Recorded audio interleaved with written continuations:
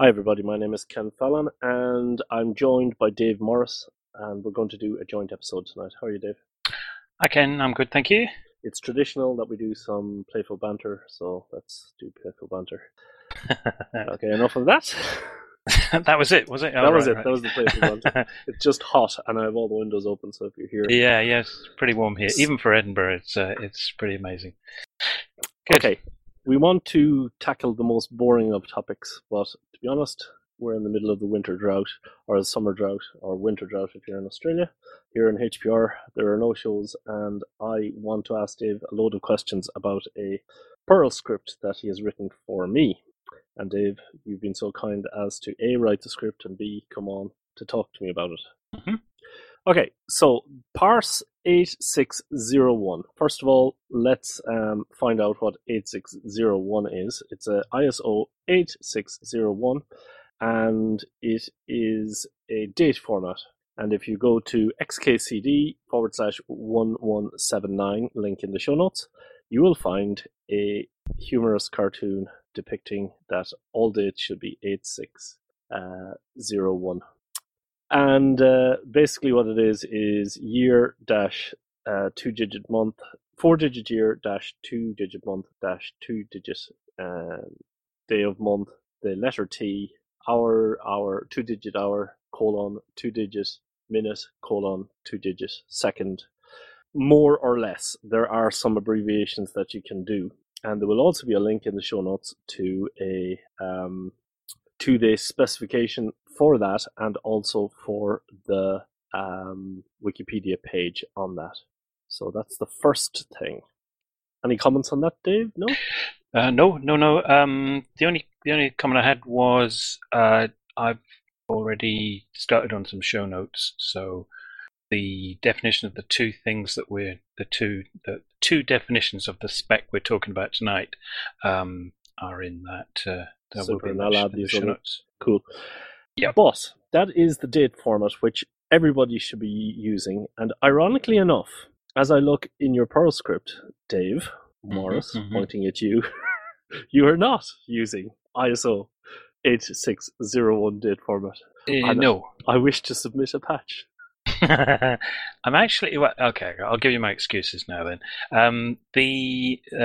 The way that I write Perl scripts, I use a Vim plugin, whose name I've forgotten just for the moment. It's called some Perl thingy, and it has the capability of pointing at a field and going click, or typing in a bunch of funny characters, and it will then update the date. So I keep the created date and the revision date updated by that means, and it does a more human legible but a less standard format in there. So maybe I should nag the creator of this thing and say, how about we have a different date form? Actually, come to think of it, there may well be a way of fiddling that underneath configuration file. So not looked at that yet. Yes, but yes, the point date taken. Format, and this highlights exactly the issue that I have with any other date format other than 8601, is that we have 04/07/2013 is when it was created on.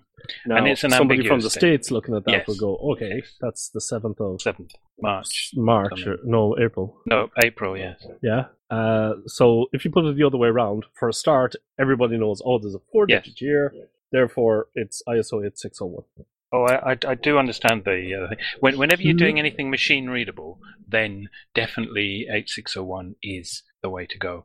Also, there's maybe a little bit of debate when it comes to human readable, but no. If human readable, I dismiss that argument. If people start using that format, it's completely within a week or two, you're completely converted. And it All makes right. sense. It's the year, month, day. Okay. As I read it, I have the date on the bottom right hand corner of my PC, and that's the format there. It gets very, very easy to read it. Plus, it also means if you're saving files or something, you can sort them by date without having Oh, to absolutely, yes. rely Yes. on the metadata of the file. Yes. I have Anyway, certainly done this for many years. Yep. Okay. but that is besides the point. There's such a thing that is the format for the date, but there's such a thing as a duration, and that is also covered by the same specification. And that duration follows slightly different standard. It kind of works in the same way, but it is missing.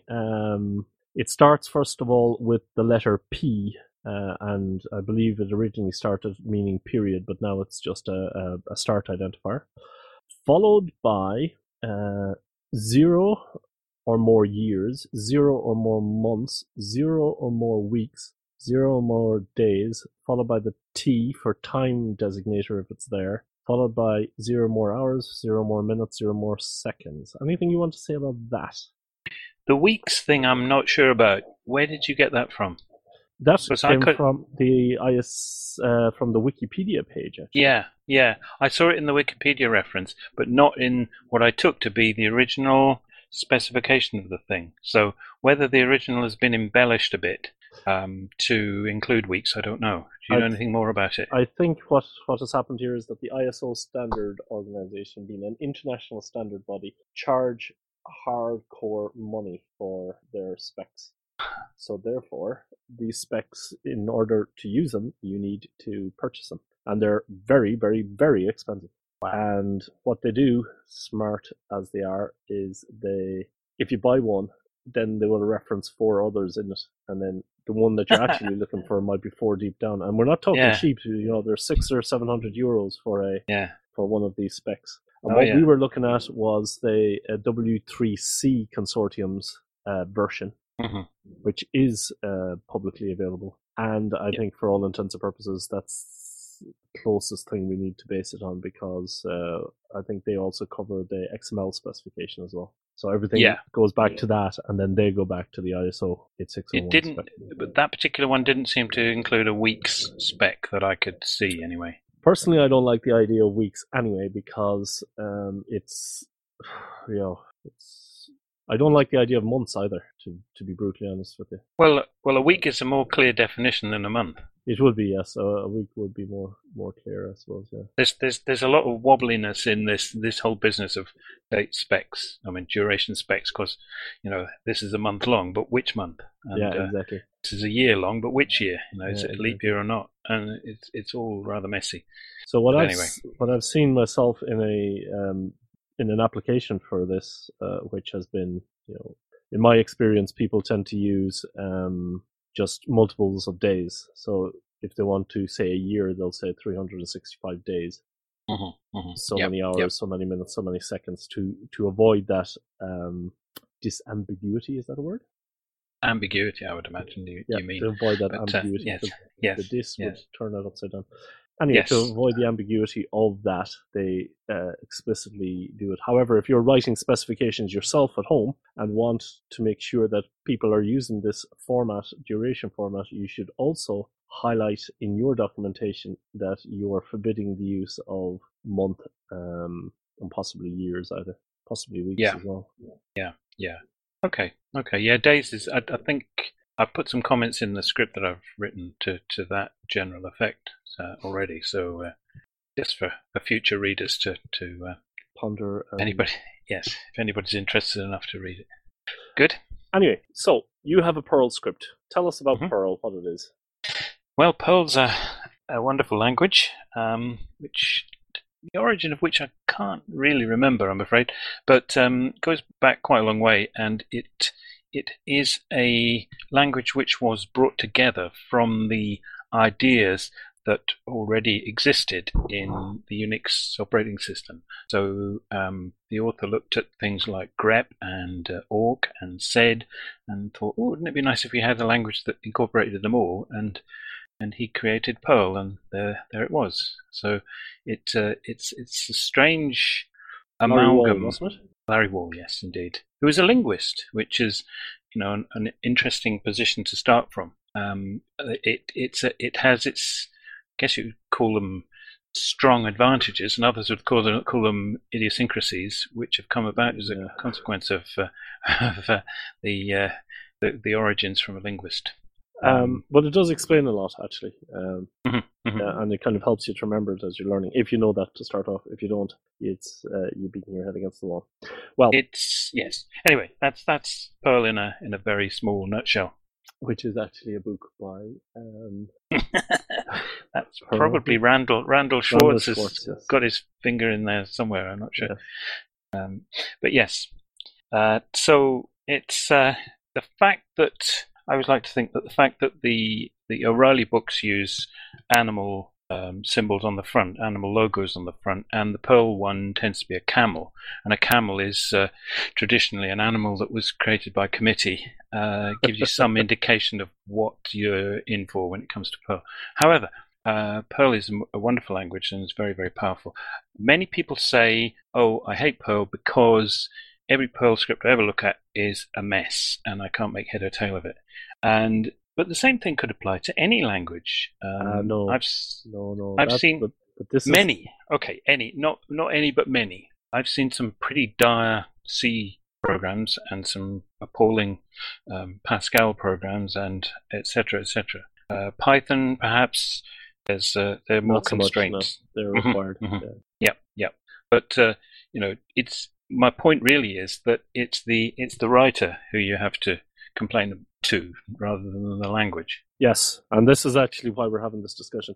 But before we go further, I actually want to recommend if you're lobbed with some Perl scripts or have to do some Perl work yourself and want to get off the ground pretty quick, I found Sam's Teach Yourself Perl in 24 Hours, third edition by Clinton Pierce, to be quite a very easy read.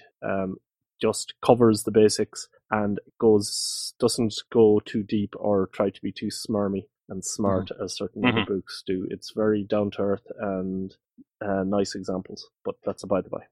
Good. But another hint perhaps is if you are able to and you're allowed to, feeding the script through the Perl Tidy utility is a damn good thing to do, because it takes it and formats it in a standardized style, and makes it look a lot prettier and more readable. What I always do with mine. Okay, that's I fear greatly what would happen in my scripts. What was that? We have somebody's just joined the channel.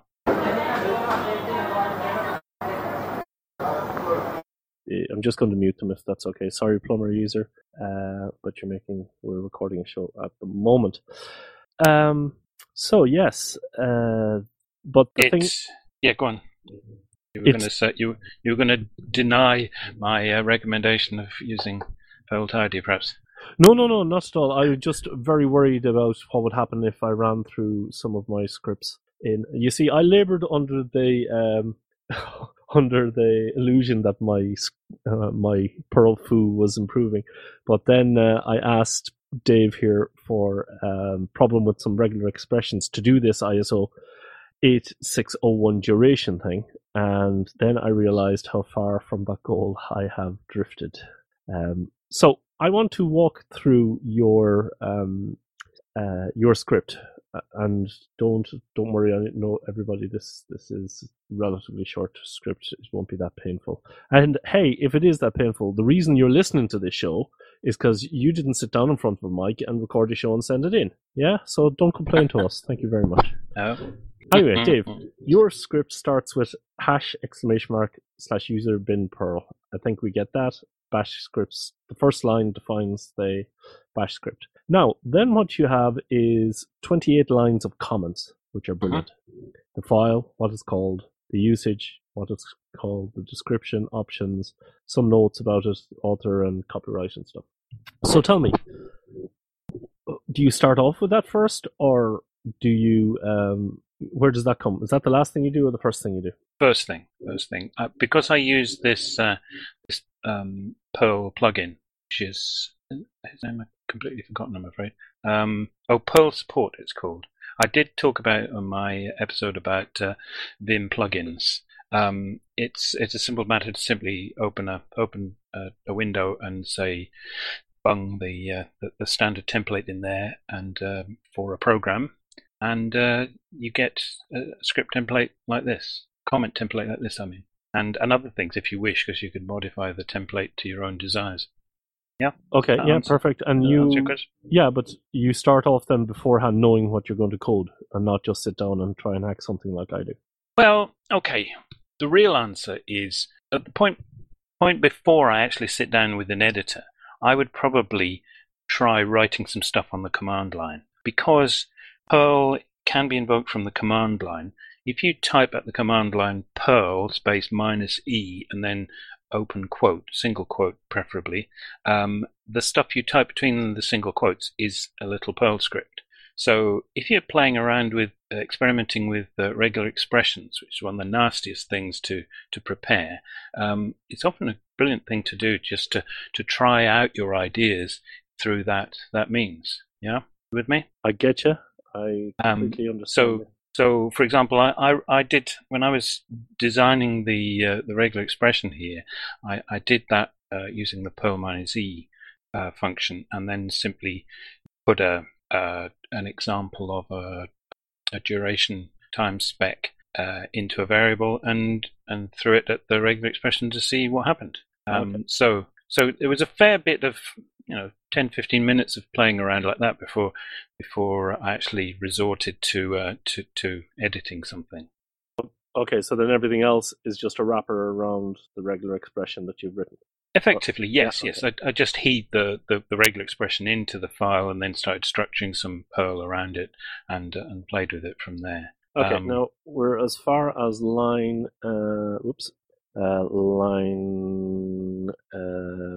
30, which is use 50101. Does that mean you must use that version of Perl 5010? That it means that one or that one or greater. Okay. Yeah, that one or higher. Yeah. So then use strict and use warnings. I think those are related to stopping you doing shortcuts and... Yes, you have to declare variables. Strict means declare all variables before you use them. Perl's very, very easy going about these things. I hate that personally. I'd much sooner declare everything, be rigorous about it. And the warnings just enables the warning level. Yeah, Sorry, that's part of the standard template that I just used to create Perl scripts. That's what I suspected that, as I've seen it appear on more than one occasion. I'm surprised you don't use Dumper as well, or is your Perl foo way beyond the use? Well, I wouldn't. I don't want to load modules into a script that I'm not going to use. If I was going to use it, yes, but I mean, I could add it as part of the template and comment it out, but I don't really want the script to be loading stuff that it doesn't need. Okay. If I plan to use it for debugging, then yes, but not otherwise.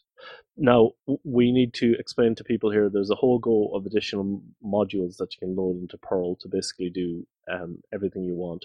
And there's a site out there called CPAN, which contains all these modules. So rather than reinventing the wheel, I think the general rule of thumb is you should not reinvent the wheel. You should go out to CPAN and get your stuff, bring it in, and reuse that. Did I pick that up right? You did indeed, yes. It's one of the great strengths of Perl. There is a huge archive of libraries, modules that you can include in a script. Yeah, and I would be extremely surprised if you couldn't find anything that you need already done out there. Yes. So that's where you declare them at the beginning of your script. So we're at line 34. So you're going to say my $duration, and the $duration, the dollar stands for scalar. Scalar variable, yes. Which is like and Larry Wall picked the dollar because it looked like an S, so you would know it was a scalar. Did you know that? Yes. Yeah.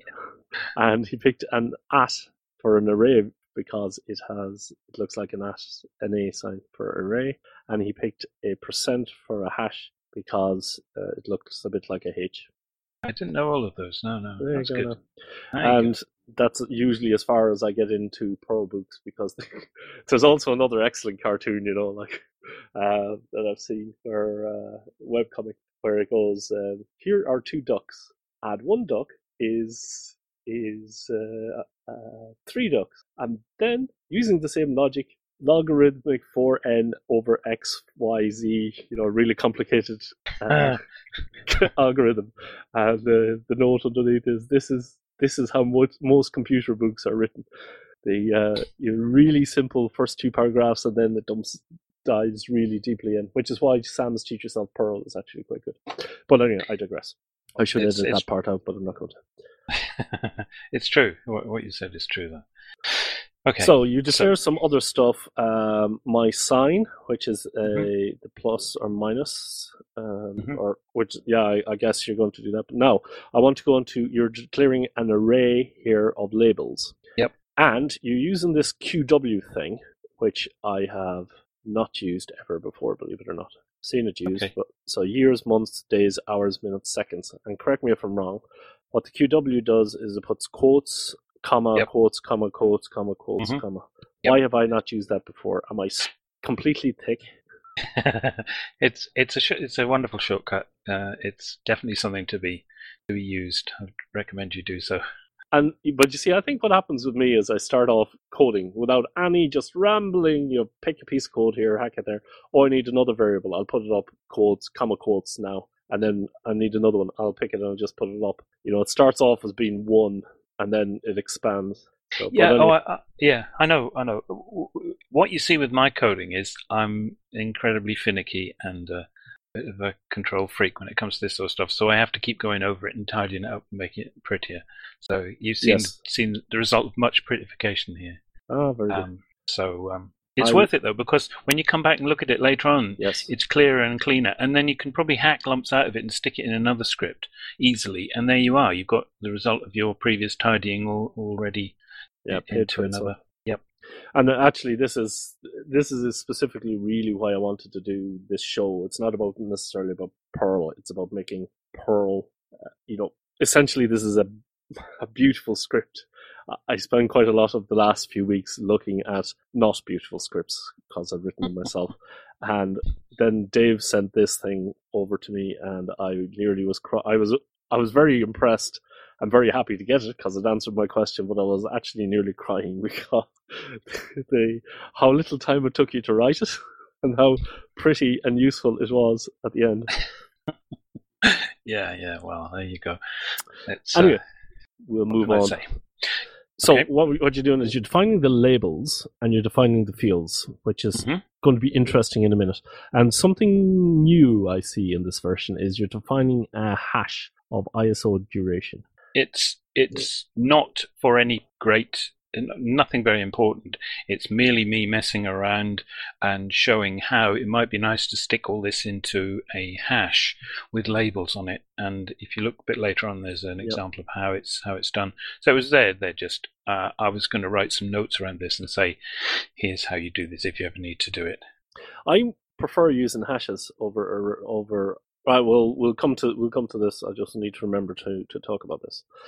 Okay, so then we go down line 30, skipping over the comments, which are really useful. We've got 35 and 36. Now you're going to do 2 regular expressions here.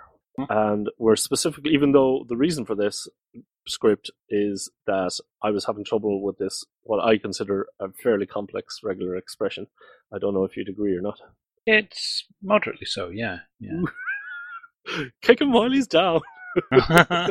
Well, you'll if you delve into regular expressions, you'll find some that will just completely blow your head off.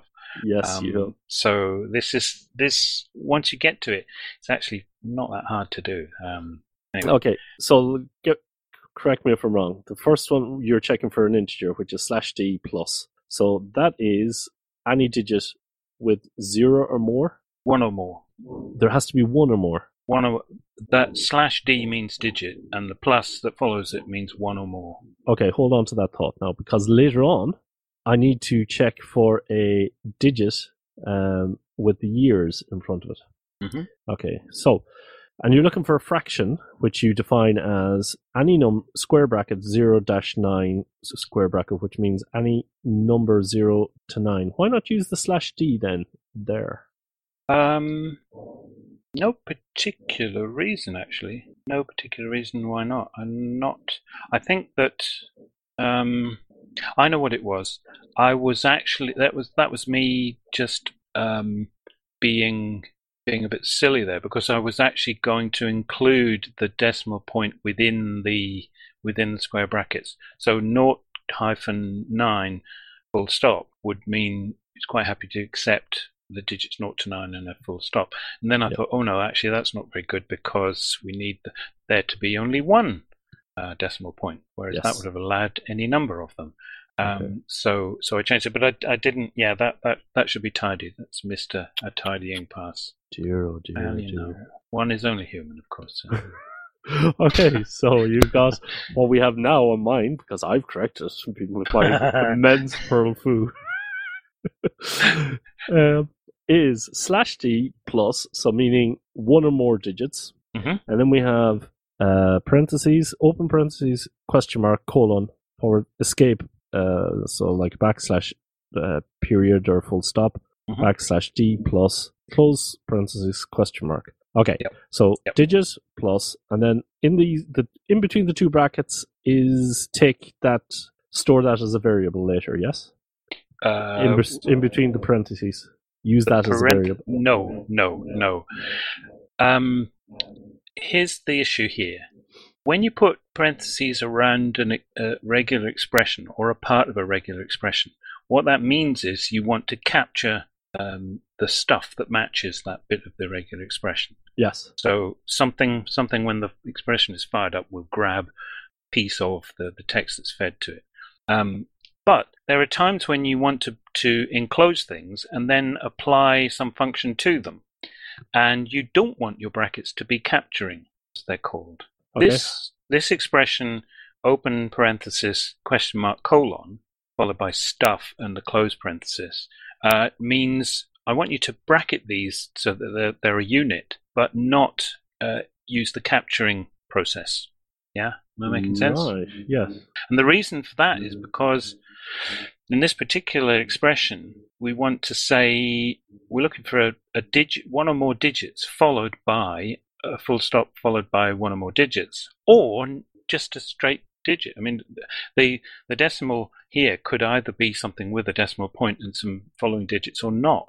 So we want to put the non-capturing parentheses around the dot other digits, and the question mark after it means that bit's optional. So it applies to that whole bracketed expression. Right. There. So the reason you put it in brackets in the first place, right? Assuming that is removing this capturing thing, which was what I was referring to, putting it into a variable. So it says then the whole thing is /d plus, so meaning one digit plus. So that would be the before the fraction part, and then then it just says these three characters, open bracket, question mark, colon, is just to say this is evaluate this as one unit. Yes, exactly. And then this escape dot means don't use the dot as a this or more characters, but use it as a regular dot, followed by a /d, which is a digit, where there has to be one. Close the bracket, close the question, close the bracket, meaning that evaluation. So what you're saying in there is a dot with one or more digits would be required if I didn't have the final question mark at the end. Yes. Okay. It allows that to be optional. Now, people driving along on their lawnmowers, perhaps brain has just blown up because of this. We strongly advise that you follow along with this. In fact, we should put this in the as the title of this show. Yes. Well, see, now what I've done in the show notes that I've started drafting, right? Yeah. Well, two things to say here. Number one is the script itself is available for download. It's up on Gitorious, and the URL of it is in the show notes, right? So you can grab your own copy of it, or you can sit and gaze at it while you're listening to the show, if you want to follow this through.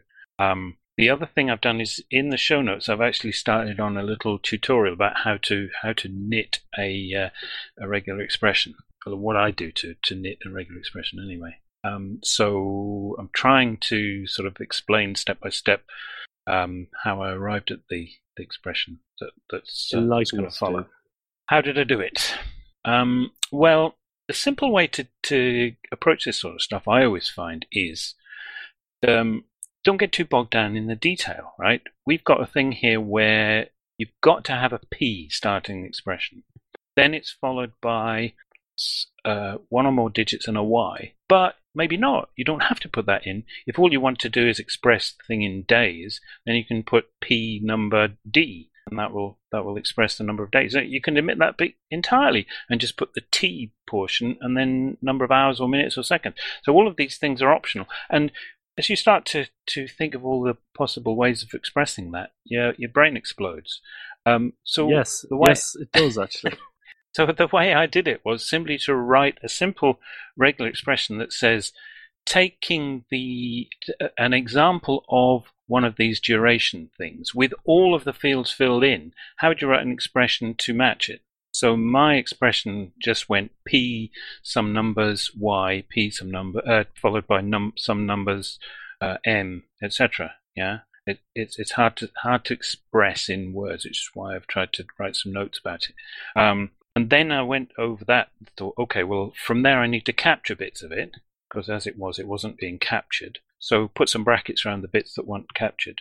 And then some of these bits are optional. So put some of these special non-capturing brackets around that lot and put a question mark at the end to make them optional. And so on and so forth. So gradually it was built up layer by layer. Are you with me? I am completely with you. So say we were to do this with something simpler like an email address. You would first of all start with writing joe@example.com. Mm-hmm. Try and capture that, and then. Well, you might approach that and say, an easier one because it's a string of letters followed by an @ followed by a string of letters. But hang on, no, it's more than letters. So stick some numbers in there as well in the brackets that you're using to match it, say. And then you think, oh no, hang on, you can also have hyphens in there, so bung them in as well. Oh, you can also have dots in there, put them in. Can you have a plus? Is that valid or not? Yes, it is valid by some people's definitions of mail addresses. So put that in, and so on. But what was that? Epicanus uses that a lot. Yes, it's valid. It's valid, but a lot of mail servers don't accept it. It used to be a standard. I used to use it a lot because it's a great way of putting variants on your addresses. So if you sign up to a mailing list, you put plus something or other on the end of your normal address, and then you know it's come from the mailing list, and you can filter it easily on the basis of that. But some mail service, Microsoft particularly, Mail Exchange does not like it. I think you have to do stuff to switch it on. Okay, that's a by the by anyway. What you're saying is we take the complicated thing, we break it down, start with something, and then work up, build your way up. Let me express it a different way.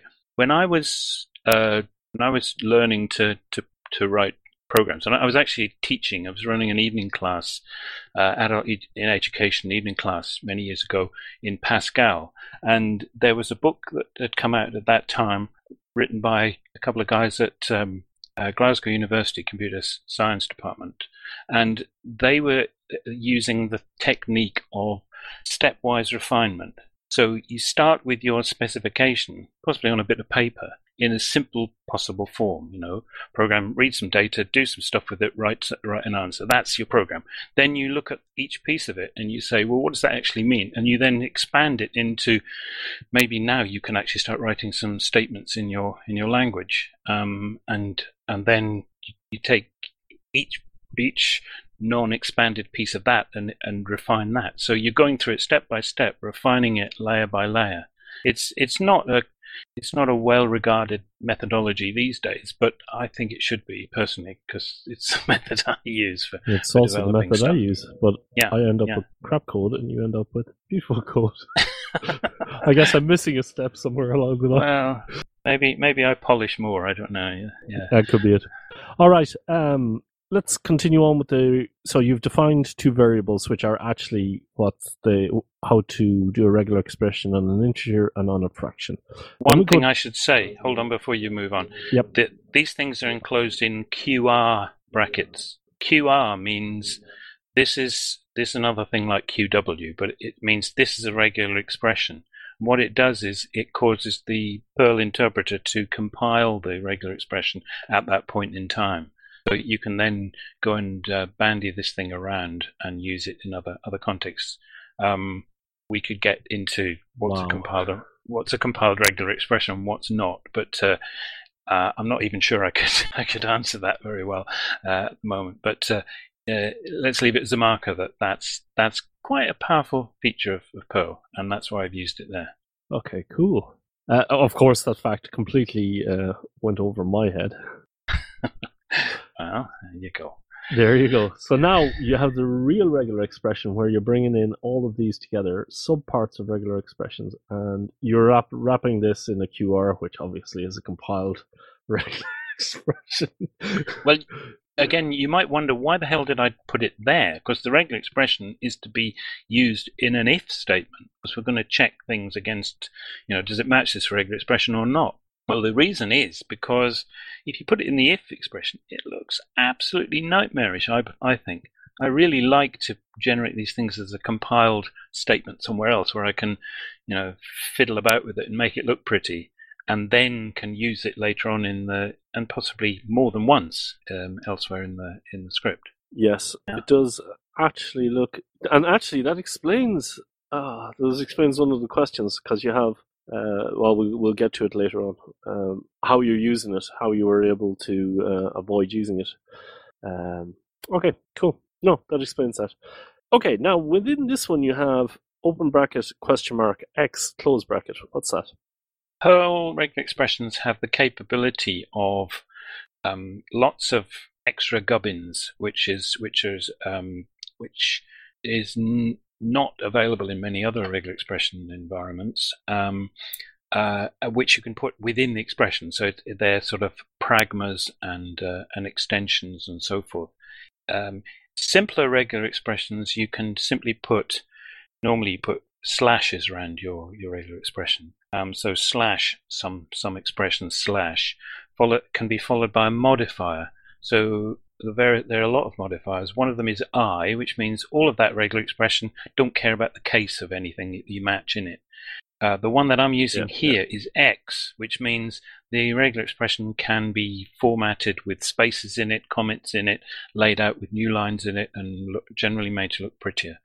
You can either stick that at the end after the close curly bracket, or you can stick it at the front in this format using the fancier version.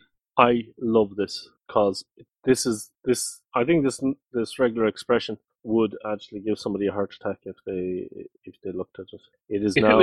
If it was all on one line, yes, it would definitely, you would have a hell of a job to work out where one sub-expression began and the next ended and so forth. So for those not following along reading the script, there's 11 lines of this regular expression, which includes variables that we have already defined previously, which we have discussed before. And each of those lines are kind of filled out in a nice column. So tabbed in, you have the regular expression, tab, the comment, and exactly what each part of the regular expression does. So it's really, really tidy, really, really easy to read, and I wish more people would do this. So that's line 54. Line 55 is charrette, open bracket, open square bracket, plus minus, close square bracket, question mark, close bracket. Now, let me assume a string begins with the optional sign. So the charrette is a start of line, correct? Yep. And I think that's the correct word for like the Chinese hat type symbol. And then the square brackets are a plus and minus symbol followed by a question mark. And the question mark means it may be there or not. 1 or 0. 1 or 0, yeah. Okay, of fine. The preceding expression, yep. Gotcha. And you're enclosing that in a regular bracket and nothing special about those. Those are capturing brackets. Those are capturing. So that means now that %1, it is %1, isn't it? Where did these go? This is captured, and it must be a magic variable because I'm not assigning a variable name to it. Oh, this Perl's very flexible. There's an aphorism that goes with Perl. Is it TWM? I can't remember what it is. There's more than one way to do it, whatever the initial letters are of that. Tim Widdy or something people pronounce it. There's always multiple ways of achieving a thing in Perl. This this particular one is well, when you're capturing elements in a regular expression, yes, you're quite right. They go somewhere. They can go into what you could effectively call magical variables that are sort of behind the scenes that you can access after you've applied the regular expression to the string that you're working with. But you can also make it return a list of items, which you then assign to a list of variables or to an array. A bit later on, the if statement uses this.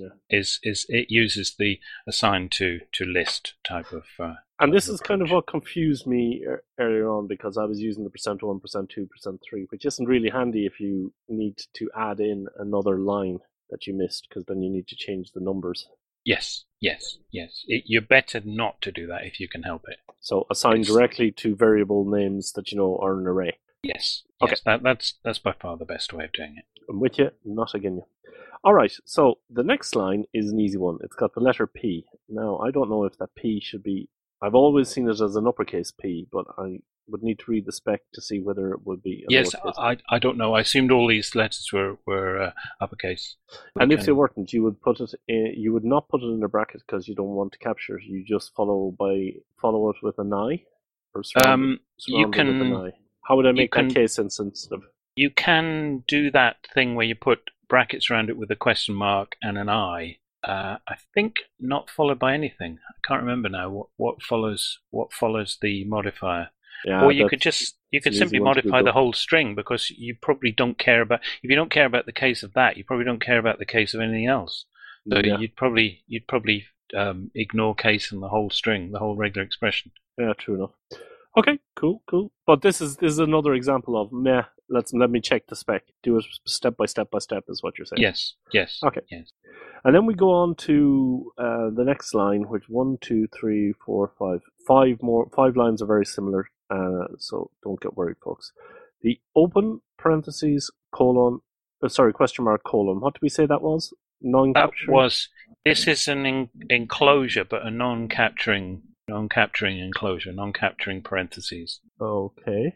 Then we have, which follows on 2 parentheses surrounding the int, which was the /d plus from before, which we compiled into a regular expression. Yep. So what you're saying there, and then followed by the letter Y, close parentheses, close question mark. So the non-capturing bit is the Y, and the capturing bit is the int for years.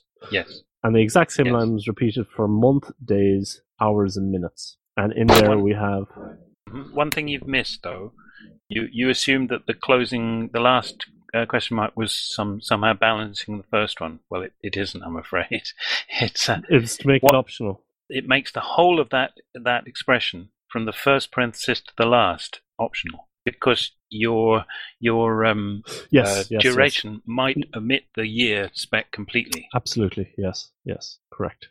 So a non-capturing parentheses is just terminated with a regular parentheses without anything. Yes. Okay, perfect. We'll with it. Yeah. Now you're doing a funky one here for the time, because you're encasing the whole time thing in a non-capturing parentheses as well. Yes, with an optional question mark after. Because I need to remember to put that in. Yes, the whole time could be optional. The whole time thing might not exist. But if it does, then there must be a T to start it. Absolutely, yeah. Okay, I get that. And then the fraction is the fraction regular expression is just before the seconds, and that is more to do with the specification than anything else. Okay, perfect. Now, halfway through the scripts, folks. Hope we haven't put all those truck drivers to sleep. Wake up! Okay, now we're at line 70 if you're following along. Riveting news here on HPR. And we're 2 minutes overdue for the community news to start. But sure, we'll plow on ahead. Nobody's online. Okay. Then we have duration equals shift, right? Now in Ireland, shift means something completely different. I won't ask. It's okay. Anything from a peck on the cheek to a snog. All right. Okay. There you go. There you go. That's the best definition I heard from a good friend of mine. So this is obviously taking it from where now? The argument string. Yep. When Where did the arguments? We haven't defined arguments. Does this magically appear out of nowhere? Well, when the script runs, as with anything that you run from the command line in Linux Unix system, you can follow your invocation with any number of arguments, which are parsed by the shell and fed to the script or the program or whatever it is. So this is the Perl's mechanism for saying, get me the first one of these things. They're presented as an array to the script. And this is where there's more than one thing to do it, because you've got that $arg, a capital A or G, capital, Yep. which I have been using because I'm an idiot, apparently. Well, it's another way to do it.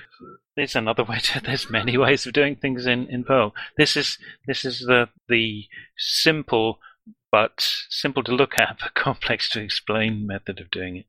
But yes, it's shift. When in this context, the top level of the script, shift means get the arguments from the command line.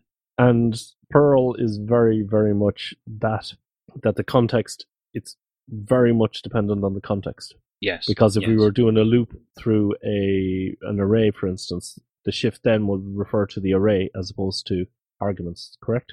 It can do, yes. And it can also mean different things in a subroutine. Yes. Which is why I think I picked the ARG dollar, because then it was very clear to me where it was coming from. Yes. Well, I wouldn't argue with you, because to me that's a sort of shorthand, and it's very meaningful to me because I've done this so many times. But when I was an early Perl programmer, I wouldn't have done that probably. I just thought, I'm going to be puzzled by what the hell that means when it comes to rereading it. Well, what would concern me more is that if I put it in the wrong place, then I suddenly am shifting arguments from the mother program as opposed to the loop that I'm going through, or the loop I then pick up and put it into a subroutine because I want to make it clear, and then suddenly the context of shift changes. Well, it's actually quite logical. Shift at the top level means shift from the argument array to the program. Shift in a subroutine means shift from the argument array given to the subroutine. Shift with an argument itself, an array argument itself, means shift off this array. So okay. It's pretty logical. Yes, Dave. To me, anyway. Okay, folks, just as a reminder here that you can send in your own programs and talk about them for hours if you wish as well. Anyway, you were going to say? I was merely going to say that this while loop is there so that you can feed the script a whole bunch of these expressions and parse them all, rather than fire it up multiple times with one at a time. I did not know this. That was why. Yes, it would have been handier. This is actually a very, very clean and elegant way of getting parameters through, I must say. Yes, money penny. And yes? The other thing is, along with it, there's a file of example expressions. So all you need to do is to put a cat statement on the command line with as a command, so that that's the contents of that file are simply offered as the command line to the script when it runs. So it's a pretty common bash convention. Yes, and if you want more information on the cat command, you should go back to Dan Washko's Linux in the Shell series here in HPR. Where he details yeah, it was good. I enjoyed that. Yeah. Okay, print duration. Nothing special here. The variable duration, which will print whatever the first parameter in this case, because we're running through it the first time. Then we skip over, and then we get to the good meat and potatoes. If open brackets space open bracket $, comma ampersand fields close bracket equals open bracket duration space equals tilde $, or E for regular expression, close brackets open squiggly bracket so, I don't know what that is. Open squiggly bracket for the if statement. Yeah. Now, question number one here is the sign. How do I know that if the sign is optional, you said? Mm-hmm. So will it not then? Okay, well, I want to explain to people, I want to ask you, this is my assumption of starting over on the right here, you have duration equals tilde, regular expression. And the equals tilde is the format saying this is a regular expression. So all that junk, perform it on the variable duration, which is the first argument because we've just shifted it in. Correct or not? That's right. It's applying the regular expression to the contents of duration.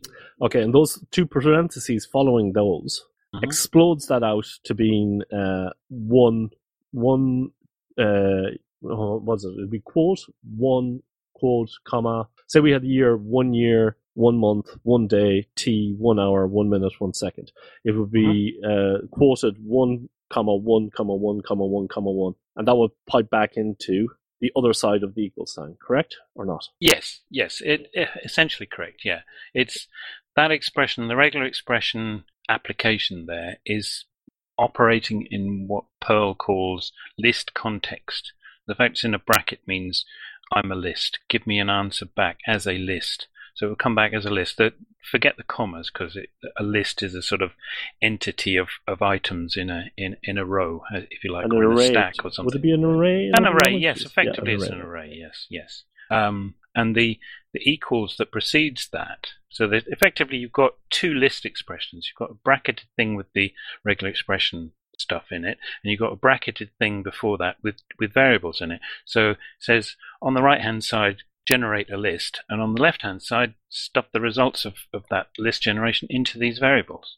Okay. So the first item from the list goes into sign, and anything left goes into at fields, which is the array. So you're filling a whole set of things together. And why did I split them? For people who are I just want to make an explanation here for people who are following along. I don't know why you get this far if you're not into programming. Don't know why you get this far if you are into programming. But anyway, hey, it's our show. We can do what we want. Wow, live on the edge. A array would be a bit like a chest of drawers, I imagine. So, you put a value into one chest of drawers, and then underneath there's another one, and underneath there's another one, and underneath there's another one. Just that's how I liked to think of it. It's a perfectly fine concept, yes. Okay, or a stack of pigeonholes, or however you like to say. Stack of pigeonholes, not really, unless it's a two-dimensional array, correct? Yes. Haha. Yeah, picked up something. Don't know what it was, but I picked it up. It's on the underside of my shoe.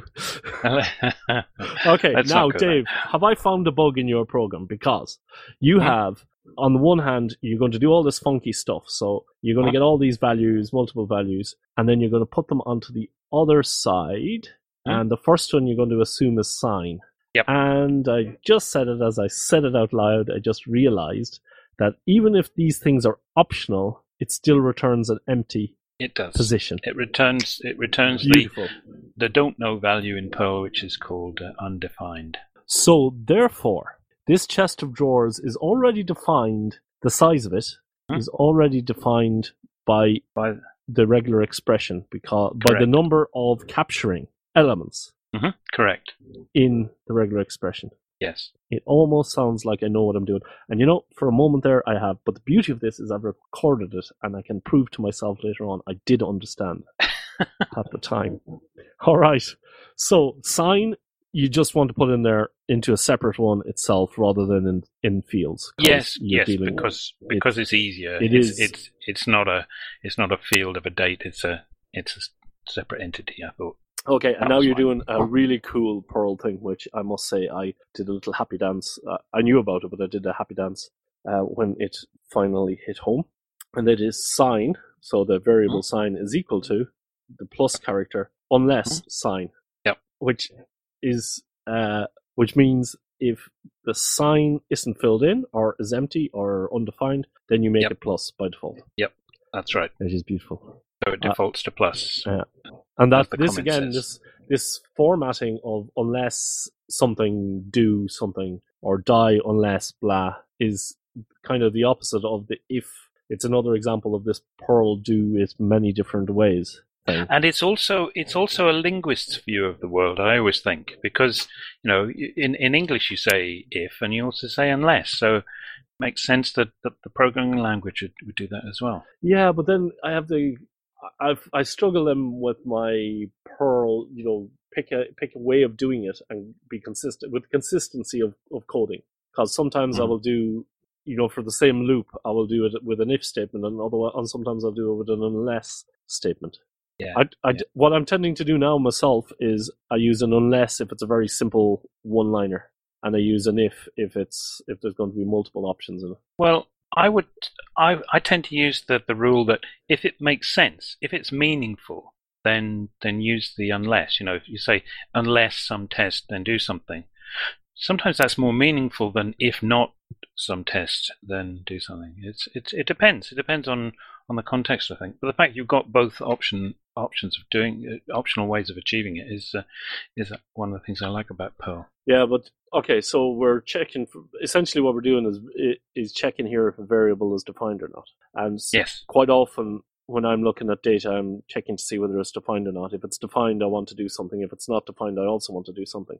But with that unless thing, you can't go into 4 different lines of things. It's one single line. You can. It's just you can use it instead of an if. It's just that your if test is reversed. You put it at the front.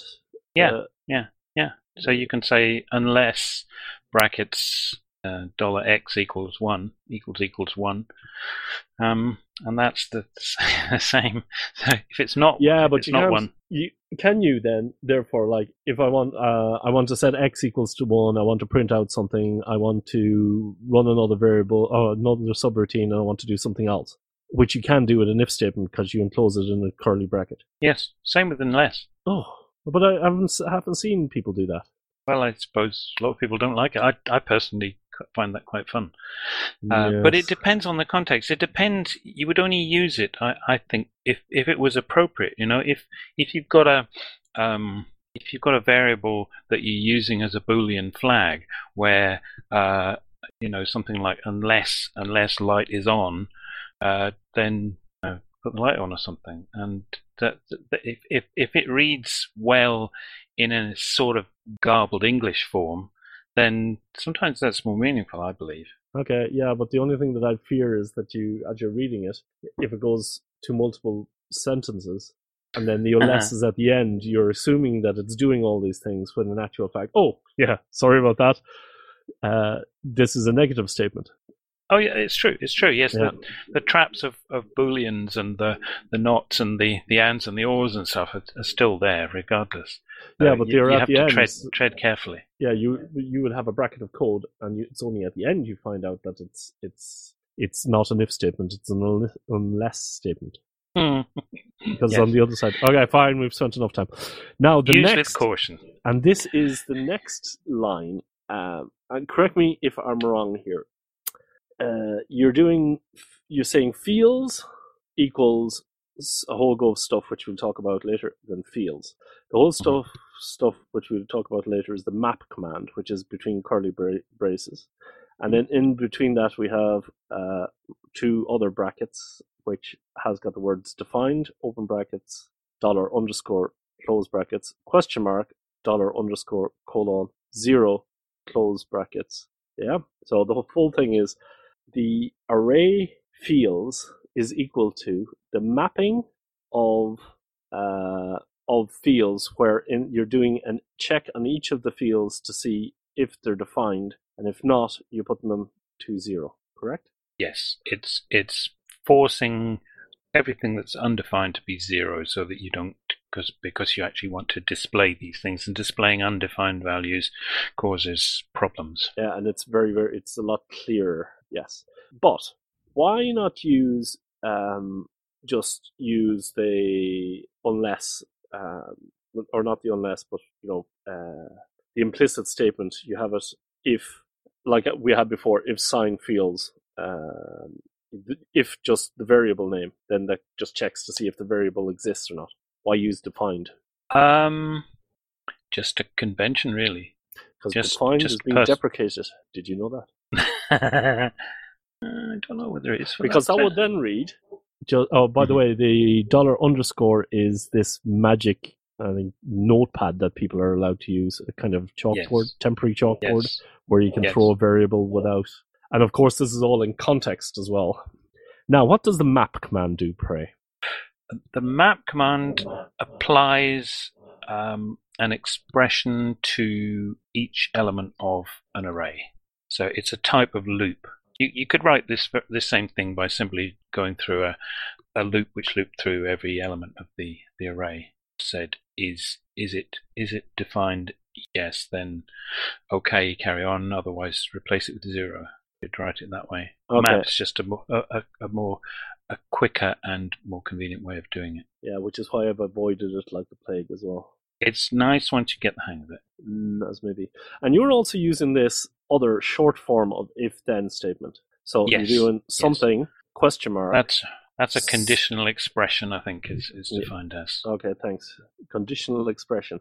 So you've got this before the question mark, which is if Tom is equal to X. Yes, that's the test. There's a test, yes. followed by a question mark, and then you got the true branch and then the false branch. So separated by a colon. The test is if it's defined. Yes. And then the question mark is if it's true, then it's $_. So it is what it is if it is. Return, yes. Yeah. So and otherwise is put it to 0. The result of each iteration through the map loop, implicit loop, returns values which are then strung together and put into the fields thing on the left-hand side of the assignment. Which is what I want to talk to you about in a minute. But this, again, the whole purpose of this show is kind of to explain to me why you're picking this form of code in this point. Because I always try to avoid this one. I prefer to go if, then, this, then equals. Yes. And I tend to do that if it's a short one, I'll put it in on a single line. But it makes for ugly code. It's a matter of taste, really. I think the first language I learned was Algol 60, to give you some idea of how old I am, probably. Which you couldn't do anything other than build a loop with a test inside it, so that was a fine convention. You could easily bring that sort of logic to Perl and do it in a case like this. But one of the nice features and shortcuts of Perl is this things like map and so forth. And so I've just developed the personal convention of using them wherever it's appropriate. Now that I feel confident enough to do so, I would use them. I think I wouldn't advise anybody to force themselves to do this if they didn't feel happy with it. No, I understand. But again, what I was trying to do in my own silly way was be consistent in the code and not mix it up. But that results in very, very ugly code. Whereas you've got very pretty looking code, but you're mixing these conventions, doing exactly what I was trying to avoid doing. But when you do it, it makes for tidy code. It's also using the power of Perl. I mean, so long as you understand what it's doing, then that this is one of the powerful features. There'll be similar things in other languages too. I know Python's quite good at doing this type of thing where you take a list and zap through it, doing a particular thing to stuff within it. So it's a feature, and it's a desirable feature. Now, this is I want to go back to a question that has been on my mind for some time. If we go back to our chest of drawers, so you have one drawer stacked on top of the other. What essentially you're doing here is you're going to take the value of the years that I give in the argument, so 1, 1, 1, 1, 1, 1, and you're going to put the first one in the top drawer, which will be called 0. Yes. The second one into the second drawer, which we call 1, and the whole way right down. And that array is called fields. So we on the chest of drawers, we're writing in chalk fields, @ fields, and then shelf 0, shelf 1, shelf 2, 3, the whole way down along. Now you're rolling in another chest of drawers, and you're calling that fields. No, it's the same one. Sorry, it's the same one. It's doing a juggling act here. It's grabbing things out of the array and doing stuff to them and poking them back into the same array. I thought you had labels. You have labels. Sorry, labels. Labels up at the top. So you have an array. So the fields one, is I'm not talking about the fields one. I'm talking what you were doing there. To use our drawer analogy, was you were using the map command to go through each of the drawers, check to see if there's something in there. If there isn't, put in a 0, and if there is, just go to the next one. So essentially, that's what you're doing. All right. But now with this labels thing that you're doing, you're pulling in another chest of drawers and you're calling that @ labels. And then in the first drawer, which is drawer 0, you're putting in the word years. The second drawer, which is drawer 1, you're putting in months and so forth, days, hours, minutes, seconds. And then you're using, by virtue of the fact that you're going to display these, print them off in a loop, and you're going to go from 0 to the end of the drawers. So you're going to pull out both drawers at the same time. You're going to look in the first one and go 1, pull out the second drawer and go year. You're going to close those two, go to the next two, pull them out, 1. Okay, so that's kind of what's happening, yeah? You're talking here about the using the two arrays and using the fact that they're the same size. Yes. And then doing a loop from 1 to the maximum, and then using the second array as labels. Okay, why not use a hash? Well, you're talking about this thing called ISO duration. I don't think you said that, did you? Well, no, I'm more referring to the other program, the previous version of this, which didn't have the ISO duration thing. Oh, okay. Sorry, you're talking about the for loop. The for. We're going down to the for loop at line 97, and we're skipping conveniently over the hash way of doing it, which, to be honest, I'm more comfortable with, because the idea of maintaining two arrays in order. Because if you're doing some sorting on the first one, your second one goes completely haywire. So now, if you had 4 years before, it's now 3 months. It's 4 months. Do you know what I mean? Yes. Well, let me. You're. Let me try and pull that all together. In the latest version of the script, I'm using a hash merely as an example of how you could use a hash as a way of storing together both the labels, things like years, months, etc., along with the value. So you end up with a structure that contains labels and values.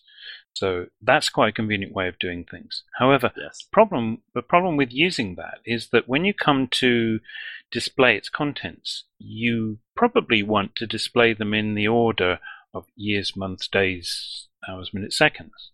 The way that hashes are put together, the labels are not in any particular order. They're in completely arbitrary order.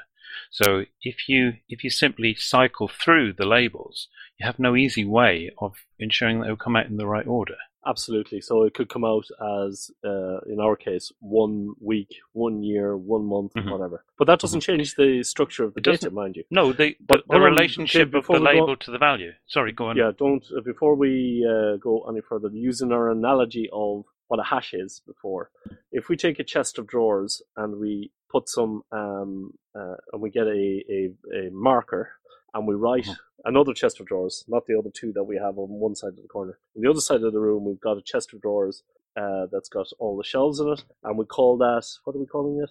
ISO duration, yeah? And then on the front of each of the drawers, we're writing, on the first one, we're writing years. And then on the second one, we're writing the word months, days, hours, minutes. So using that, you can go to that hash, which is what's called in C, called a structured something or other. Can't remember.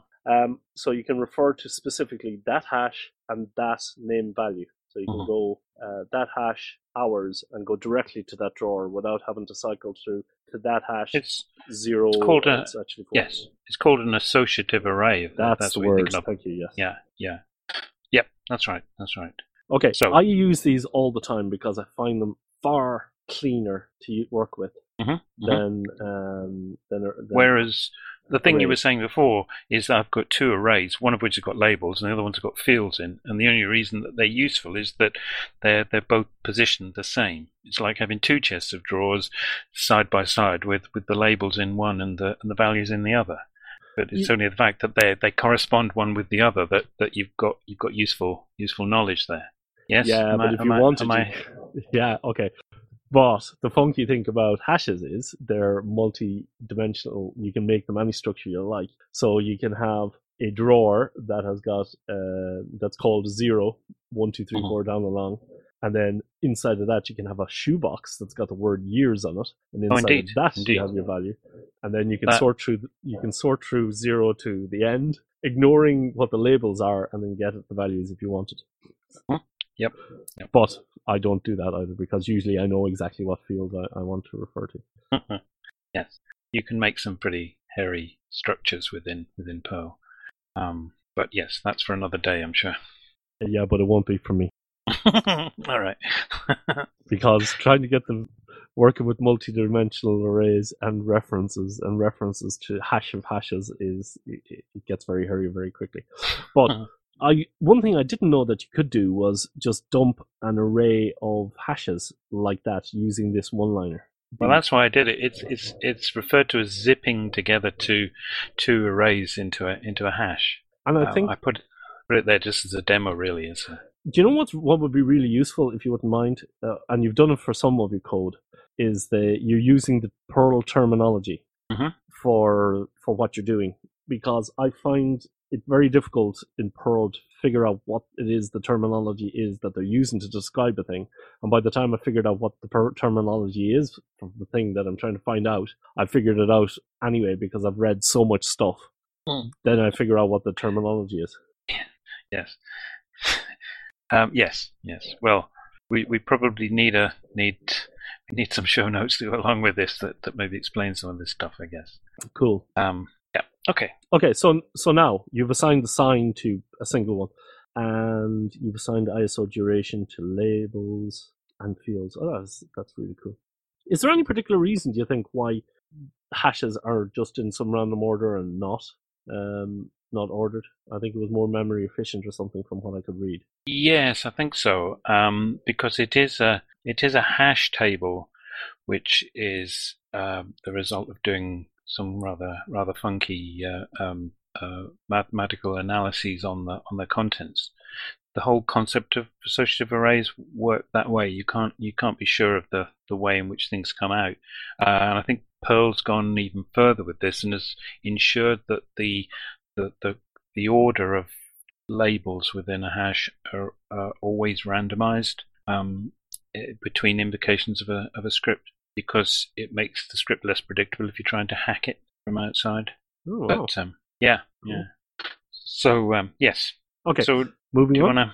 Yep. Go on. Now then we have the printf command, which is stolen directly from C, if I'm not mistaken.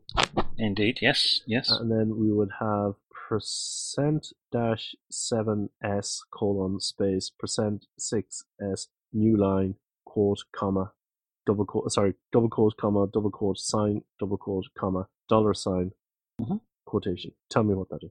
That prints out in a formatted way in 7 columns the string sign. The -7 means left justify it, otherwise it would be right justified within the 7 columns. And then that's followed by a 6 column string, which is right justified. So you would see. The moment I've Some echo there. Yeah, go on ahead. Right, we're good. So you will. The reason for that is because there's a further printf a bit later on that uses the same format for printing out the values that we've fished out with the duration, and so okay, it just wants them to line up. Then. So the loop is simply stepping through the two arrays together, using indexes into them, because they're indexed from 0 through to the maximum number of elements within them. And for each one, it prints out the contents of the label and the field. So you see year and a number, month and a number, and so forth. Now, the first time you ever looked at something like this, you would. It does look a bit like rocket science. So, but it's a standard C for loop, actually. It is. Yes. The only difference is that $hash fields business, which is Perl's way of specifying the length of the thing. But that's not even Perl's originally. That's what Bash does as well for representing length of things. So I think that comes from way back when. And the $I++ thing is a C thing, and it's all through Unix. Okay, so inside the for, there's 2 parentheses enclosing 3 portions of the loop. You have the start, the check to see if it's the end, and the incrementation. The first part is my $I equals 0, and it took me ages to figure out why people picked $I. Yeah, well, it's just again that's conventional. It's I and J and K tended to be I don't know why. the variables. Just I think because you see it in mathematical expressions very often, don't you? Okay, yeah. So I equals 0, double semicolon means traditionally in Perl a new line. Is that actually a new line? Semicolon is merely a statement end, so you can put multiple statements on a line. In this structure of the for loop, then it simply separates out the components of the iterator of the for loop. That's a C convention, I think. Okay. So and then the next thing is for I, which starts as 0, is less than or equal to the number of fields. And then the first one it's not, and the second one it's not, and then it goes up until 6. What is it, 6 or 8? And then it would be. And then if semicolon, and then I plus plus, meaning each time you do this thing, increment I, because if you don't, I will always remain at 0, and you'll be in this loop forever. Yes, indeed. Which I've done on more than one occasion. So I wonder when you press Control C, does the loop feel pain?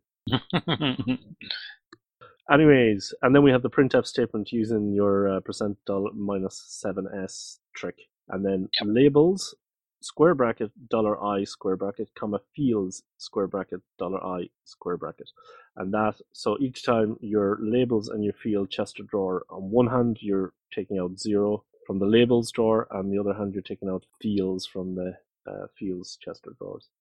Perfect. And then we close the for loop. We close the if statement. And the if statement, if you're still with us from 3 hours ago when you were driving through Cincinnati, that is the regular expression itself. So if the regular expression succeeded, we've done our thing, which is we've stored them and we've printed them all out. And the else would be just simply print invalid duration. And the final line, almost final line, is print a new line. And then we have the end of the while loop. That's right. Otherwise, if you had put in one duration space, another duration space, another duration, it will continue happily on. And then at the end, we have exit. And at the very end, you have one of your Vim marker things. It's a mode line. It's an instruction to the editor to say, by the way, this is a Perl file, etc., etc. Tab stops, shift width, expand tabs, etc., etc. I won't go into that. Maybe that's for another podcast. Why have you picked tabbing of 4 instead of 2? That's the shift width. That's what you get when you press the tab key. That's not the size of a tab. It's merely the what Vim does to move you, the number of columns it uses to skip when you press the tab key to line things up. And I've used that because it used to be the convention that you indented by 3, but I just found 3 to be a nasty number. Use 4. Pick 2. Yeah, well, it's a matter of taste, really. Okay, and one other question is, why do you put your start curly bracket on the same line as the statement and not directly underneath it? Again, it's convention. It's style. It is the recommended style if you go to the style gurus of Perl. And if you feed this particular script through Perl Tidy, it will enforce that particular rule. But again, it's convention. You can break away from it if you want to. The real rule is if you're writing scripts and you're in a team all writing scripts, then use the same rules throughout. Otherwise, you get into all sorts of difficulties. Perfect. Dave, that has explained things to me that have been bugging me for a while, and stuff you can't actually get in a book because it's conventions and stuff. Okay, With that, I think we should. We're 40 minutes over, so we're an hour and 40 minutes. Oh my god! We better stop now for the community news as ever. So, anything else you want to add? No, that's me.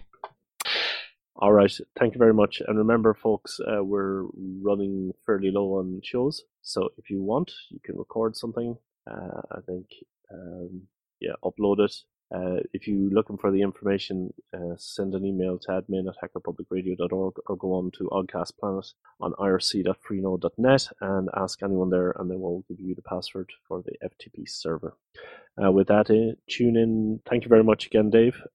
Thanks very much for doing this, and thanks very much for the instructions on how to be a better Perl programmer. Tune in tomorrow for another exciting episode of Public Radio.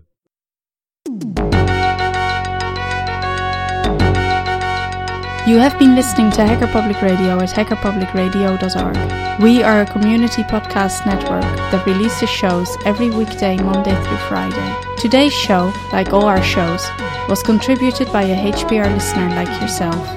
If you ever considered recording a podcast, then visit our website to find out how easy it really is. Hacker Public Radio was founded by the Digital Dog Pound and the Infonomicon Computer Club. HPR is funded by the Binary Revolution at binrev.com. All BinRev projects are proudly sponsored by Lunar Pages. From shared hosting to custom private clouds, go to lunarpages.com for all your hosting needs. Unless otherwise stated, today's show is released under a Creative Commons Attribution Share Alike 3.0 license.